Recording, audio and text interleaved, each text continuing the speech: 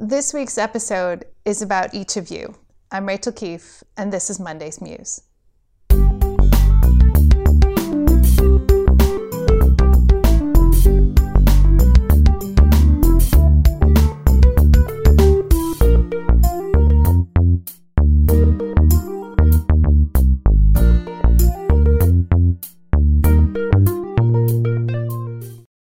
As you can see, we are back at the house under construction this week.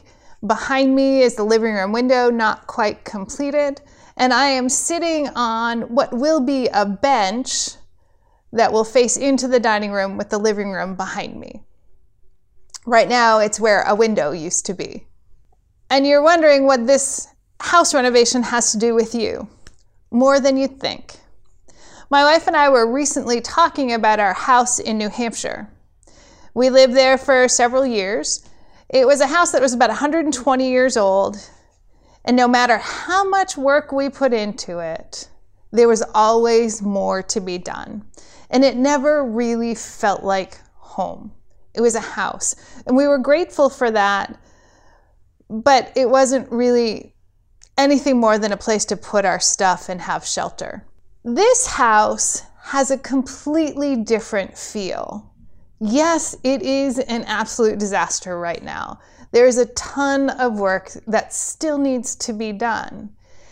And yet, it holds the promise of home.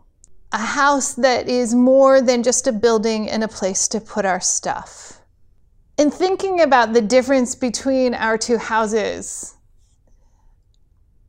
I think about how differently we see ourselves and how God sees us.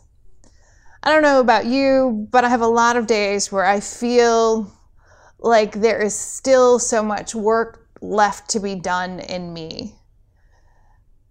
Sometimes kind of like a disaster zone. Those days when frustration is high, when exhaustion is right there, and that promise seems far away.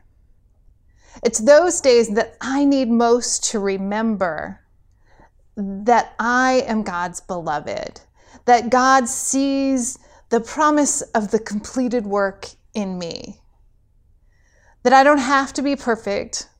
I can be a disaster. I can be frustrated. I can lose my temper, and God still loves me anyway. And I thought that y'all might need to hear that. Given the pressures of the current political climate and all the work that is to be done around us and in us, it's good to be reminded that however we are, wherever we are, whatever we're doing or capable of being, God loves us and claims us as God's very own beloved. And that, my friends, is the good news. Thanks for joining us, and we'll see you next week.